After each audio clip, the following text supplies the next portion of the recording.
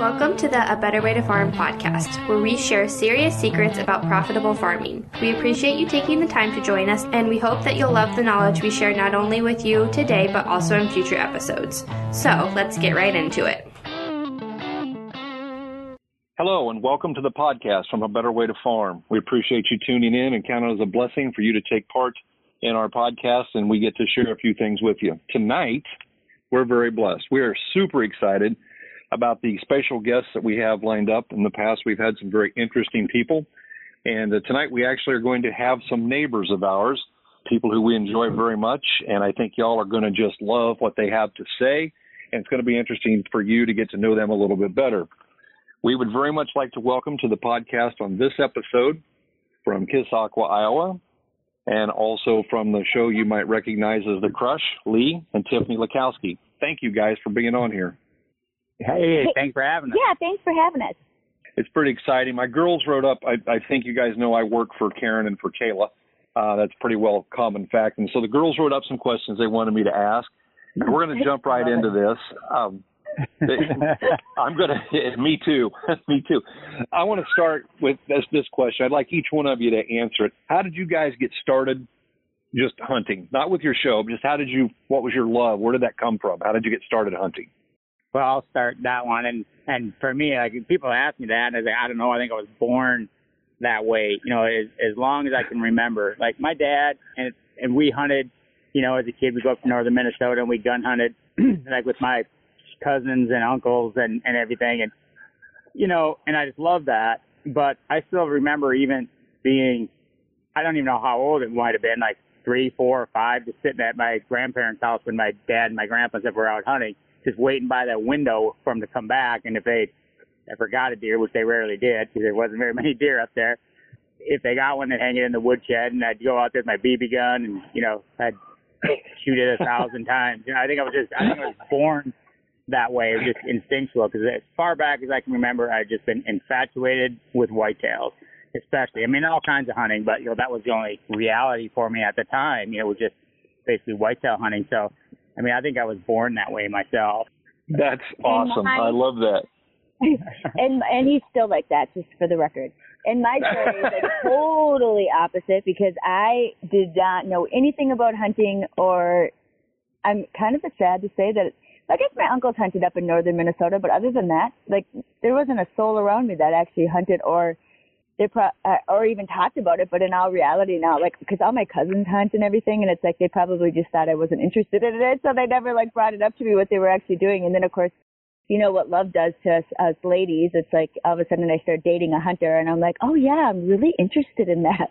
And I remember when Lee was like finishing college and stuff, and I would like be reading all these like North American Whitetail magazines and stuff. I was like a total magazine junkie and stuff. But then I remember like reading some of the stuff. I'm like, this is actually really interesting, and it kind of fascinated me. But I didn't actually start hunting till a few years after I got a bow. And even then, I didn't know if I'd actually enjoy it or if I'd want to shoot an animal or whatnot. And we went out that first night in Minnesota, and like 3 little bucks came out. And by the time I had my act together, I was like hyperventilating, and then shot the 3rd one and smoked it. And I remember calling everybody that we used to shoot with all the time, because back in the day, we used to shoot 3D archery all the time and on leagues and stuff. So I was hooked after that first hunt. Yeah. That's so cool. I love that. Guys, I know you guys are tremendously hard workers. We don't spend a lot of time together, but that's normally because when we meet, we're both running way too fast and working way too hard. But I'd like to share with some of the people here, what are and I'll let Tiffany go first if that's okay. What are some of the daily disciplines that you guys do to stay at the top of your game? Oh gosh, I mean, both of us are up at 5 in the morning, and for me now, I'm up at 5 in the morning. I work out. Right now, especially because it's so hot in Iowa, we go shoot our bows, and then of course we have little kids and have very little help with our little kids, and we homeschool them. And then really, as the day goes on, you just kind of, Lee always says, you put out whatever fire needs to be put out first in all reality. But I think on an average day, even on days I don't work out, I'm logging like 21,000 steps. So it's funny because you think that, I mean, sometimes I think, well, what do I actually do all day long? I'm like, oh my gosh, if I actually wrote down everything I did all day long, that's probably why I don't write it down, because I'd probably have a heart attack after about a week of doing that, So, I mean, you just, we have sponsors that you deal with every day. Then, of course, you have farming stuff. I mean, usually I run our dogs, too, every day, right in the morning, too, when it's so hot out and stuff. But I said every day you're cracking on something. Right. And for me, it's like it's easy because it's I'm like I said before, I was born infatuated with deer, and I still am. So every day you get up and you do something with deer, and I think that's kind of what kind of keeps you on top. A lot of people, for most things, even for me, like if you got interested in baseball, or you got interested in anything, you'd run its course. You'd do it all the time, and then after a couple of years or whatever, you kind of get tired of it and you move on to something else. But for me, for some reason, like hunting has never grown old for me. And so every day I get up and I'm doing something with deer. And I think that kind of keeps us on top of our game as far as, 'cause let's say, we do lots of hunting and lots of different kinds of things, but whitetail is king, and that's really what we, are known for. But, every single day I get up and think about deer, what we got to do with food plots or feeders or keeping them healthy, or, okay, is it dry? Do I need to, spray for midges and fog and do stuff? And so you're always just super in tune with things. I said we very rarely hunt at, we certainly don't hunt like any whitetail outfitters. It's all on our own properties, like in Iowa and our friends, like in Kentucky. Yeah, we have a friend in Kentucky, so we hunt there, but we help them with food plots and all that kind of stuff. So just being around it day in, day out, like already by this time, still our whitetail season's over a month away, a month and a half, or almost 2 months. I pretty much know what deer we're going to hunt. I know what stands we'll probably shoot them in. I know it's not like you blow the dust off your bow on October 1st and say, I'm going to go out and see if I can see a deer. I pretty much have it all planned out already. So I think that kind of keeps us on top of our games, just because I'm infatuated with deer, and I always have been. I've never gotten tired of it. I think it helps just that we do it together. Yeah. And our kids are involved in it and stuff, so it's never like, whatever he's doing, I'm not like, are you going to be home? Or, you know what I mean? It's like if he's out in a tractor 24/7, we're like, all right, we'll bring you dinner. Yeah, we just kids are with me in the tractor and stuff. You're always doing stuff together. I find that very cool about you guys. Every time I see you, the kids are along, or when I stopped by there the other day, you guys they were outside there with you. And that's who we are as a company, and I know that's who you guys are. I also know that you guys do, in addition to staying on your game there, I often see you running, both of you. I'll never forget, Lee, one of the first times I talked to you, I said, do you need a ride? And you're like, no, man, we're going to go out west and go elk hunting. Right. And you huff and puff if you're not in shape. So I respect that a lot. I have an off the cuff question for you, Tiffany. Oftentimes you run by my daughter's house, and she wanted me to ask you what you enjoy most about running with her dog. Oh my gosh, that is so funny. I know. Well, it actually. He came home with me first. He did. He actually did come home with you the first time. But it actually is like kind of stressful because the little bugger likes to run with us and stuff. But I'm like, okay, you cannot go by the highway, I it is funny though. I know I was up there one night and you come wheeling in your vehicle, and I was like, wonder what Tiffany's doing here. And it's like, I just brought Murphy home. So we appreciate you taking care of Murphy for us, okay? I know. Yeah. I guess let me tell you a secret, Rod. You probably won't be happy with it, but the first time that he ran home with me, so I was like, well, we got to bring him back over there. So we're getting ready to go, and that's when Tiffany's mom had some chickens out there, and the dog ran and killed whatever chicken. He didn't actually kill it. No, we saved it. That's right, we did save it. With that blue. I'm so sorry. It's totally fine. This is like when he was just a puppy, he didn't know anything. So otherwise, if it was somebody, if it was an older dog that just came around, you probably would have been a little upset, but it was more, we're upset with ourselves that we let him outside out of our sight, because I was just going to, throw him in the you were just getting dry clothes on to go over there. But, and actually, to be honest, it did not kill a chicken. It didn't. But all of a sudden we were like, what the heck? Because you would think our dogs would have eaten chickens, but they got shocked the one time when they went after them, and then they never did it again. That's right, because that one we just put that blue coat stuff on. We just put the blue. It was Nate's dog that actually killed Nate's dog that actually killed it. But here's a little tip. If you ever need like an antibiotic for animals, that blue coat, holy kashmoli, that has Sweet. Sprayed on like a hardened blue coat on it. I mean, that chicken was like filleted almost in it. Yep. It's that. Well, I didn't know that story. Sorry about that. That's all right. It was fine, actually. And that gave for us a good story, right? Yeah, there you go. Exactly. So tell me, you talked about going to college. When you guys were in college, Lee, what were your career goals while you were in college? What did you think you were going to be when you grew up? Well, college for me was a way that I could still slack off and go hunting because I could skip class. But, you know, if you had a full-time job, you had to be more responsible for that. That's probably why I went for 8 years. But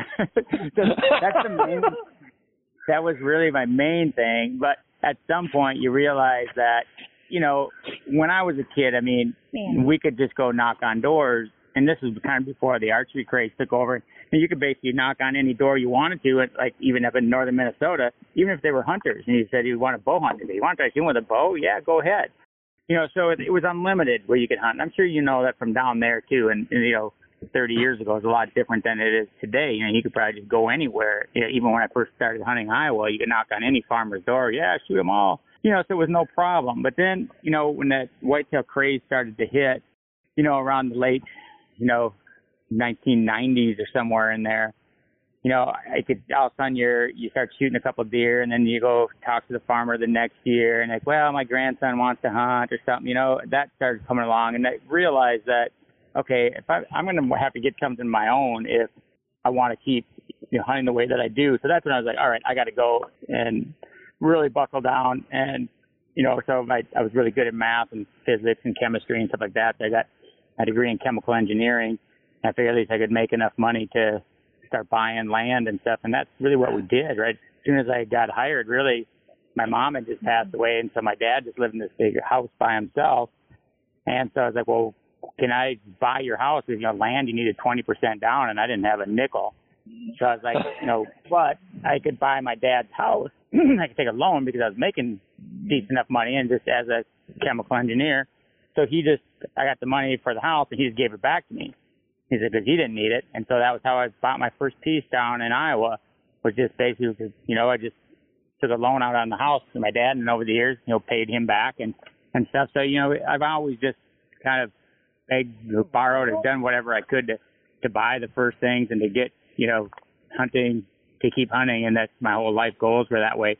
So, yeah, we kind of figure if you have something that you're super passionate about, that your life will go in that direction. And, you know, no matter what it was, it wouldn't matter if I was a doctor, a lawyer, engineer, whatever. I think it would have ended up doing something in hunting because that's what my whole life kind of revolves around. But sure, you know, so and you know, Lee, it's funny because if we're going to be successful in anything, there has to be that passion in order to make it work. And I love the way that you guys, you know, it's the daily grind. You're up at 5, you're going to work. You're always trying to figure out how to buy that next farm, how to expand, how to get bigger. And I love that. Yeah, there's no weekends off. You hear so many people, I'd love to have that job. And you know, most people wouldn't do it. You know? Especially like back in the day when we used to do like the, you know, 100 appearances a year and stuff. And then you were doing all the rest of it. It's like, I think. Oh, we went nonstop like you wouldn't believe.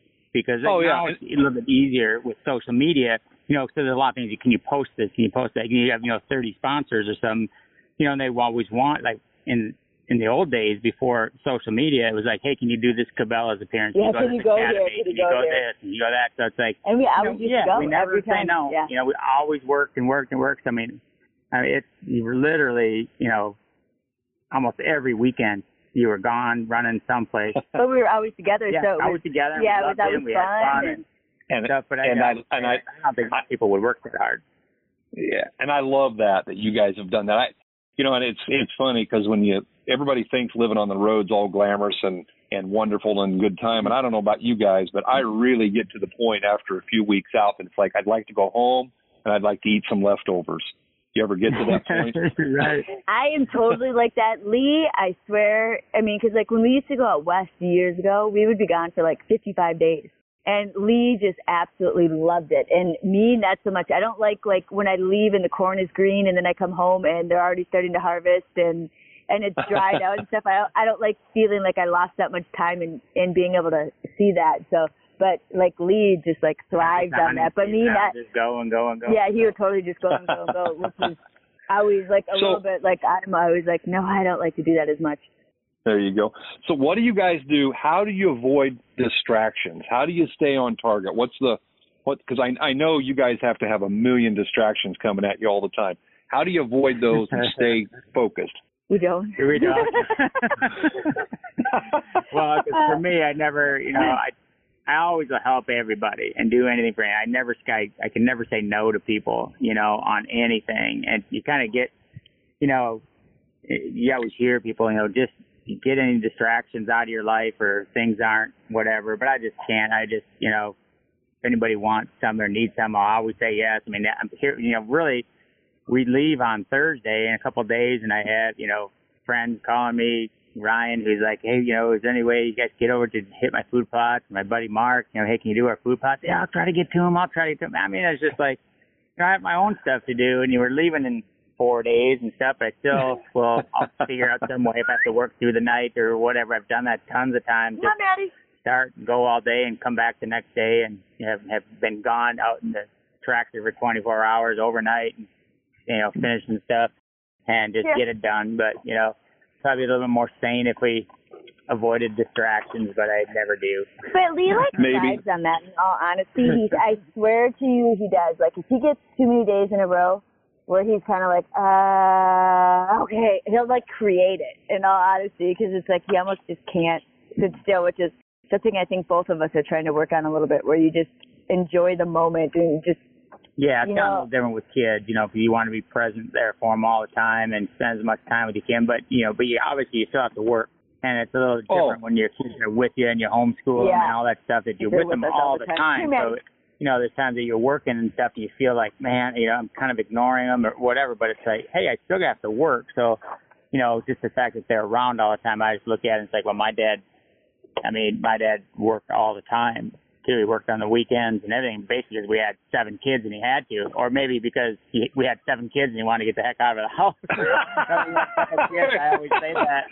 I was like, man, my dad was like the workaholic, is just trying to keep clothes on our backs. He was a bricklayer and stuff and cement guy, and he worked, on the weekends and side jobs and everything else. And I was always like, yeah, he just worked hard to keep clothes on our back and food on there, but then after having just 2 kids, I was like, are you kidding? After having 7 of them, he probably just wanted to get the heck out of the house. He probably was glad to go work. Well, that's how I was looking at my dad, and I was like, even though he would always make time for us, go and throw footballs and hunting and fishing trips and stuff here and there, but, basically he was gone, all day, every day until dark half the time, but so it's like, at least I get to do, more with my kids than most parents get to. I feel very lucky, fortunate about that. They get to be with you. That's where we're lucky, though, because when we have days that, Lee is just, absolutely swamped, it's like, that's where 100%, I'm there, so it's like I'm 100% able to, when they're like, where's Dad? They don't even ask where Dad is, I'll be like, oh, he's out working, we'll go visit or say hi or whatnot. And they just are like troopers. It's like, if we like stuff and we want to work hard, we have to work hard then. We don't have to. And, and I think teaching our kids that, there's great value to that, though. You role model that. And that's all of America would be a better place if everybody was dragging their kids everywhere they went, showing them how to work. Oh, so my God. Yeah. Amen. Isn't that the truth? So I got a question. That problem. No. So here's a big one that the girls wanted me to ask you, and it's a little bit personal. How do you guys deal with the people that criticize you when they don't even know you? We don't hear about most of it. To be completely honest, you'll hear it on the side kind of thing, so such and such said this and this about you, and you're like, what? We never even met him. I think it's the human nature, especially in this day and age, and just the jealousy, and I think people just have these expectations, and they think they know us, and they have no idea.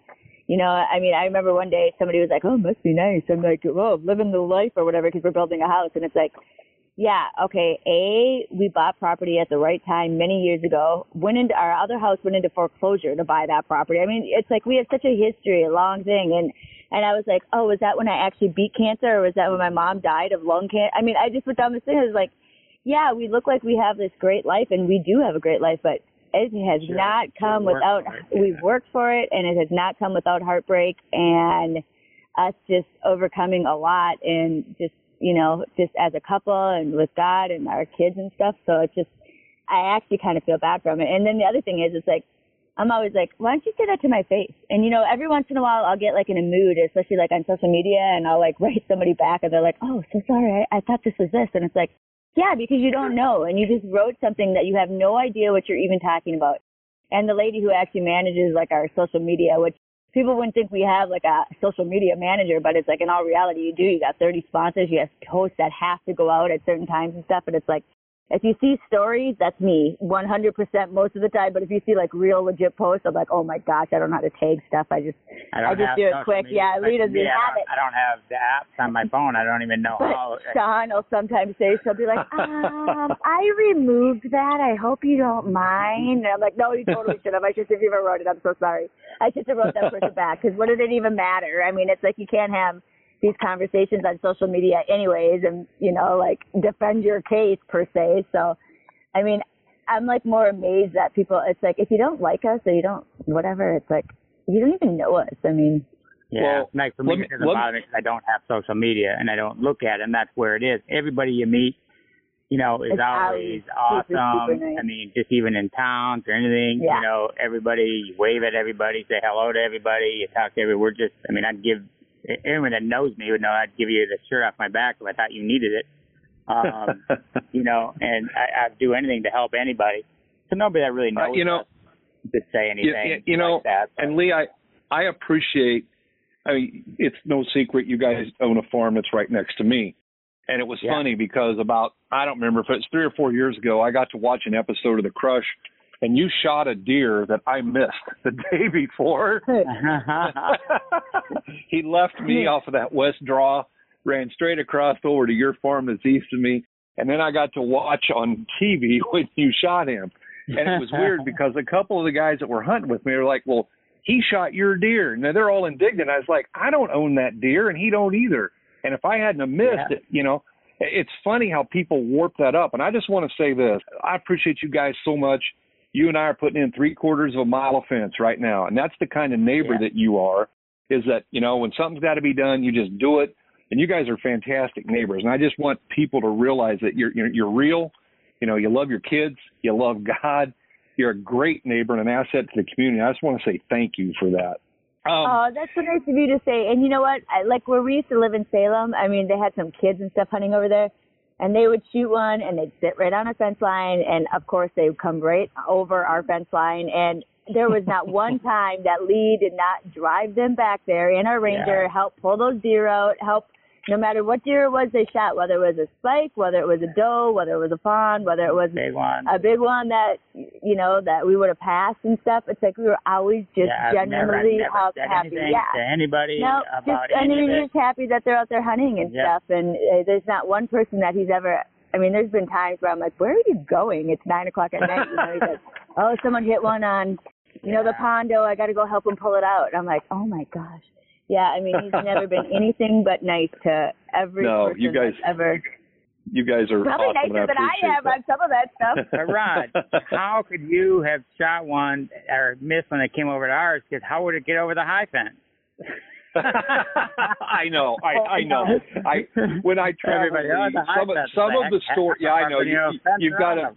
Yeah, you've got them all fenced in. You've got them tied up. No, I know. I'm like, actually, you know, we live in southeast Iowa, right? I mean, it's like a ginormous food plot everywhere. Most of our farms don't even have a dang fence around them. You know, some of our best. That's what I was going to say. It wasn't that he had to jump anything. That's why we're putting in a new fence. I keep my cattle off of your farm. He could just walk through the holes in it. So, Karen wanted me to ask, or Kayla wanted me to ask you. She'd like you guys individually. Lee, you go first. She'd like to talk to you. Her question was, talk about the one that got away, one certain deer or one opportunity. Just one thing that got away from you. That's an easy one, too, for me, because it was I mean, I still don't know what I would do differently, but what a mistake. Tiffany was with me. Okay, on one of our farms, we had this giant deer. And he wasn't very regular at all, but, you know, he was there enough. And so we were muzzleloader hunting. And because that's when it was, you know, it was during the gun season. So I had a gun tag, and Tiffany and I went out. We both had our muzzleloaders. I was hoping that deer would show up. And he came out in this field on the other side. It was close, like 60 yards, but it was a place that we didn't really have trimmed out. It was a part of the field that wasn't our food plot side. It was just the side that was harvested. And so it was like through a little bit of brush. It was only like 60 yards. And boom, I shoot, and he goes right down. And we're like, yes, you know, so. We're like high-fiving. And like our cutaways and stuff. Yeah, so then, you know, if you don't know, like, you're filming for a TV show, you got to do cutaways, like, you know, tight, so the pulling the hammer back and that especially kind of stuff. Especially before the time changes. So yeah, you know, so you get stuff that looks right. So we were doing some cutaway stuff. I just looked out there, and the deer had fallen, just went straight down like a ton of bricks, and his head was to the left, and his butt was to the right. And so I looked over there, and all of a sudden his head was to the right, and his butt was to the left. And I was like, hey, Tiffany, give me your gun. Because I just shot my muzzle. I didn't reload it, but she had hers right there. I said, give me your gun. So I just looked through the scope and look at it. Okay, he's not moving. I don't see this. I don't see him breathing at all. I mean, if I just would have saw him move a muscle, I was always still alive. I just would have shot him again. You know, he was only 60 yards and with a muzzle loader with a scope. So I give her a gun back, and we start, you know, doing some things again. So then I look out there again, because it wasn't like it was right in front. Like I said, it was kind of through a little bit of brush because it wasn't where we expected him to come out. And I looked again, I see his white belly. And I was like, wait a minute, give me your gun again. Because now he had turned over like he shot his back before. But, you know, you're looking through the scope at 60 yards, and it's literally like you can look at his eyeball. You know, you can power up. I'm looking at it, and I don't see it. Doesn't blink. I don't see it breathing. I don't see any moving. So it's like, well, you don't really see any reason to say, like, just shoot something that's dead. Maybe it would just flinch or whatever. I don't know, but I never physically saw it because it's kind of, you kind of have to look through the branches, the leaves on the tree and stuff to kind of see it. So we started doing stuff again. I got looking close, and okay, it never moved. If I would have even saw it twitch. But so we started doing stuff again, and all of a sudden Tiffany's like, Lee, and I look up, and it's going into the woods, and I grab her gun, and I put my crosses. I could have shot probably in the butt, but it was just kind of going in, and I didn't. I said, well, it should be right in there. Yeah. So the next day we go out and just a little bit of blood and stuff. And so we looked at the footage, and it looked like it was perfect. But so then we get home, put it on the TV, and you see it must have hit like a branch, and it hit high. But it's just the way that it pulled the skin, it looked like it, you know, pulled it right through like right behind his shoulder. But it was just pulling it from up high, and it just went above the spine, just like shocked the spine and just kind of shocked it. And it went down. And then he was alive the next year, too, and I never got to shot him again. Then he disappeared. But the shed's on the thing. A neighbor found one, and then we found the other one a year later, and he would have been like 222 or something like that. Wow. Giant, yeah. So that's the one that got away from me. It was dumb. It was that's right the one there. that got away for you. You bet. Yep. So, and Tiffany, what about you? I just remember, is it Candlestick on Brad Penny's son? Yeah. I remember Candlestick, and it was just this giant it was just an 8 point. But he was just huge, absolutely huge. And I just remember he was just out there, and he was just a little bit too far, and I just could never get a shot off him because he was like at 60, 65 yards and stuff. And did a neighbor shoot him?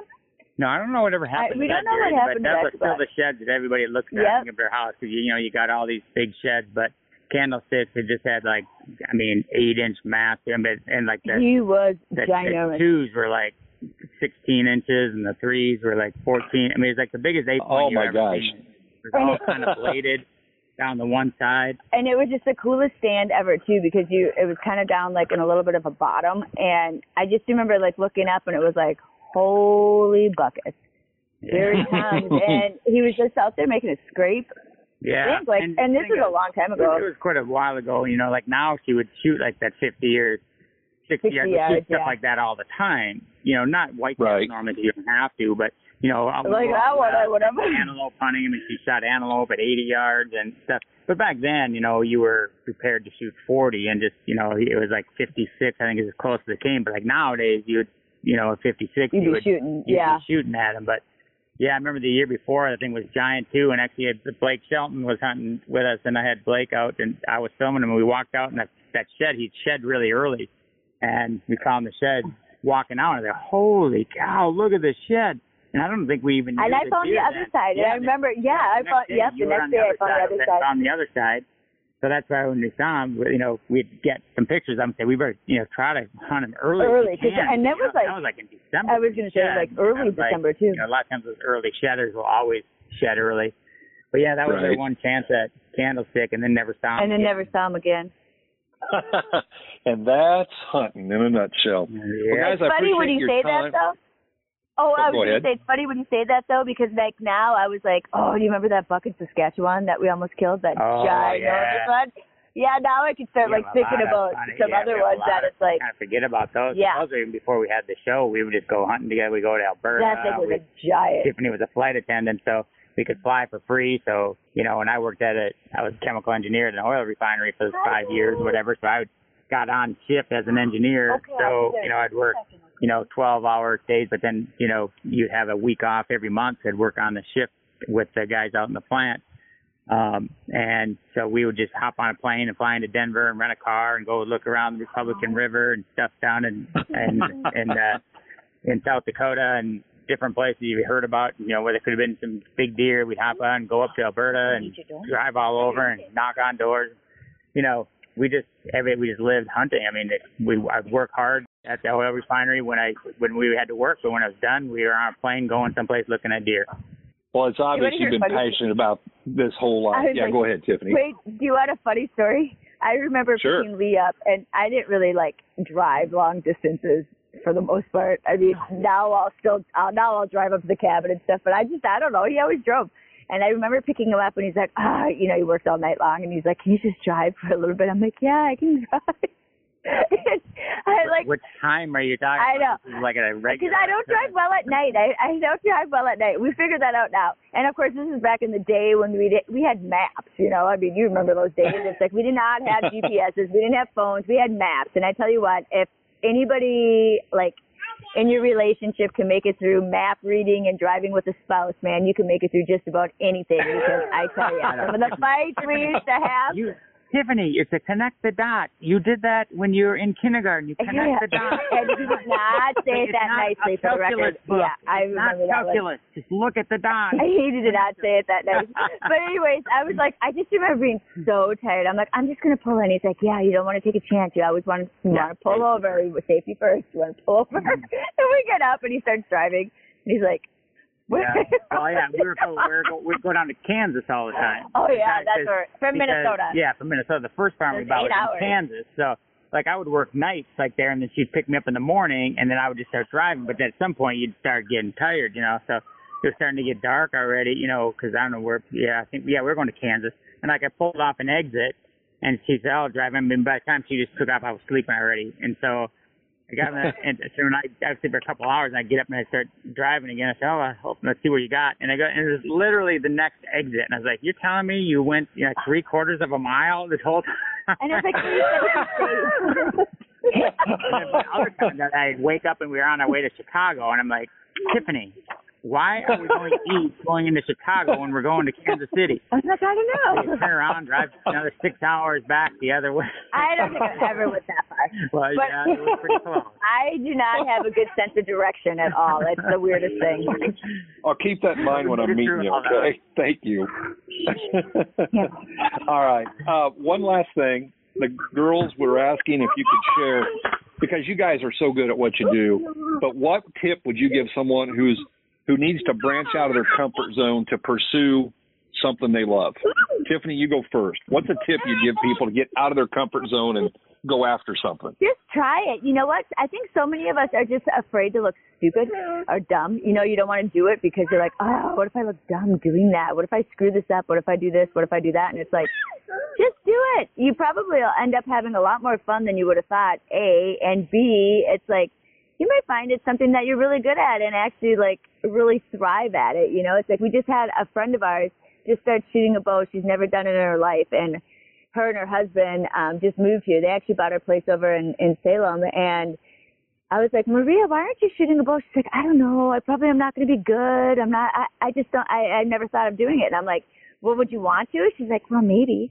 And I'm like, all right, that's all I needed to hear. And it's like, we had her, she started out with this little mission, and we had her into one of my, in 3 days into one of my primas that, and she's just like shooting bullet holes. And she was like, oh my gosh, this is awesome. And the confidence it's given her is just like off the charts. It's pretty awesome. So it's like, I think so often we're just so scared to like try something new. And it's like, you know what, life's too short. What do you got to lose? Maybe you'll like it. Maybe you won't. But at least you did it. At least you're not, at least you tried it, because you just never know. Exactly. Lee, how about you? What have you got for a tip for people wanting to get out of that comfort zone? Well, I mean, mine might be a little bit different because, like, there's lots of situations, like Tiffany was saying, that, want to try something or whatever. But I see, we do so many seminars and stuff, and, get these younger kids. I love to do that, what you do or something. I said, well, go ahead. The thing is, I think so many people are in that rut. Okay, you have to do this, and you have to go to college, and you have to get married, and you have to do this, and you kind of think that you have everything planned out for you. But like Tiffany and I have never been that way. Like I said, we were always just kind of, like I said, we just get on a plane and go someplace. We sometimes wouldn't even know where we're going. I don't know, let's go to Denver and let's go over this way, or let's go with this, see something, let's go someplace and explore and look around. And even like when I went to college for 8 years and as a chemical engineer, and I remember when I quit to do a TV show, my sisters, even when I was younger, they'd be like, you're never going to do anything with your life. All you think about is hunting. And I'd always, I was smart. I got 5 sisters. And I'd be like, well, I just feel sorry for you that you don't have anything you're that passionate about. But I remember when I did quit to move down, like Tiffany's mom was the only person, like everyone was like, what? I mean, you finally got you this great job and you've been there for 5 years and you're like one of the refinery managers and everything else, and you're quit one day and picked up and left and went moving to Iowa. Like, what are you doing? But like, everybody said that except like Tiffany's mom. But Tiffany's mom, her dad, he was in Vietnam, so when he came back and he was just in really great shape and stuff, and at 47 had a heart attack. I mean, in great shape, and I'm sure that it was probably something with the chemicals and stuff over there. But she unexpectedly lost her husband, Tiffany, and her brother. How old are you, Tiffany? 18 or 18 or something like that. Wow. And she never got remarried, so it was like tragedy in her life. So she was the only one that really understood, because I think so many people think you got to do this and do that and follow these steps, and then you get to retirement here. She's just like, she always felt like, well, you might never get to retirement. We always had these plans to live up on, with the cabin on the lake and all this stuff. We never got there. So she was the only one that was like, hey, good for you. So she was pushing you to chase that dream. That's awesome. Yeah, well, not pushing it, but she was the only one that really understood. She was supportive. She was right. Good for you guys. But for me, I just think that, you can always, even some guys that work for me, I was like, hey, why go buy something? There's a piece of land for sale for it. Well, I don't know if I can afford that. Well, I couldn't either. Look, you got to do whatever you can, and you've got to do it. Just do it. I mean, what? Mm-hmm. I mean, so what if you don't have any money? If you sit and save and everything for like you said, I'm gonna keep saving and saving and saving and saving, and for retirement, you might not get there. Like for me, like I told you, I made it work with my dad and something like this. I just thought outside the box in any way I can think of to get something, because you kind of learn now. I didn't really understand it then, but at the time, but now it's like, it doesn't really matter what you pay for something right now. Even if it's a little high, in 10 years, you're gonna look like a genius no matter what you paid for it. Exactly. You just gotta do something. And we certainly don't live for like saying, okay, we're gonna save this money for our kids. It's like, well, if we've done our job, our kids will. Yeah, they don't need money from us. Yeah, they don't need money from us. They'll make their own way in life, and. But yeah, I mean, we've always just kind of outside the box. We never really followed the rules that people set for you or expectations, and we still are that way. Just, hey, if we think this is right, and we've been lucky, you've fallen into a lot of places and stuff that, a lot of lucky breaks our way. But like I said before, I think anytime you're super passionate about something, that your life will lead you in that direction. And yeah, so we try to be good. We're good Christians. We help everybody we can. I think, and I really believe that you just be a good person, be the best you can, help anyone you can, and that comes back around. I think just God rewards you for, being a good person and doing your part. And I think that's always happened to us. We've always, whenever we've needed stuff, and even like when Tiffany had cancer and stuff, and he's always just helped us out. He's always saw us through and made us, pointed us in the right direction, and we've lived our life that way. And Continue to. Yeah, and continue to, and in every corner, you know, it just, yeah, you still have adversity, and you have things even now, you know, even buying stuff and selling stuff, or you know, trying to buy farms, or building a house, or this and that, and there's always decisions to make, and you know, you just seems like anytime that you think we made a mistake or something comes up, and you're like, nope, that was the right move. It worked out right. So you just you put your faith in him, and he's been good to us. Well, I appreciate that. And that is great advice. I love how you guys are more interested in what you can give than what you can take.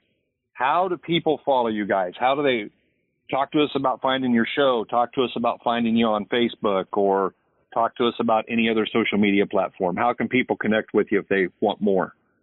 Well, we are on Instagram at The Crush TV, Facebook at The Crush TV, and then we're on MOTV, which is the Outdoor Channel's mobile app, so you can get us anytime. And actually, like, all of our old shows, even back to the Getting Close days, are on that, which is hilarious to watch, look at back at those things. And then, of course, we're on the Outdoor Channel, too. And don't ask me if I don't have social media. All right, guys, I appreciate your time. Thanks for taking time away from your family and giving us a little bit here. And we look forward to getting to share this. For those of you that follow us at A Better Way to Farm, we appreciate you listening. I hope you've enjoyed this as much as I have, getting to know these guys a little better. And I'll just close with this. I really hope you guys are all having a better day. Thank you for joining us this week on the A Better Way to Farm podcast. If you found value in this episode, we would appreciate you rating us on iTunes or simply sharing with a friend. If you like this show, be sure to subscribe and tune in next time for serious secrets about profitable farming.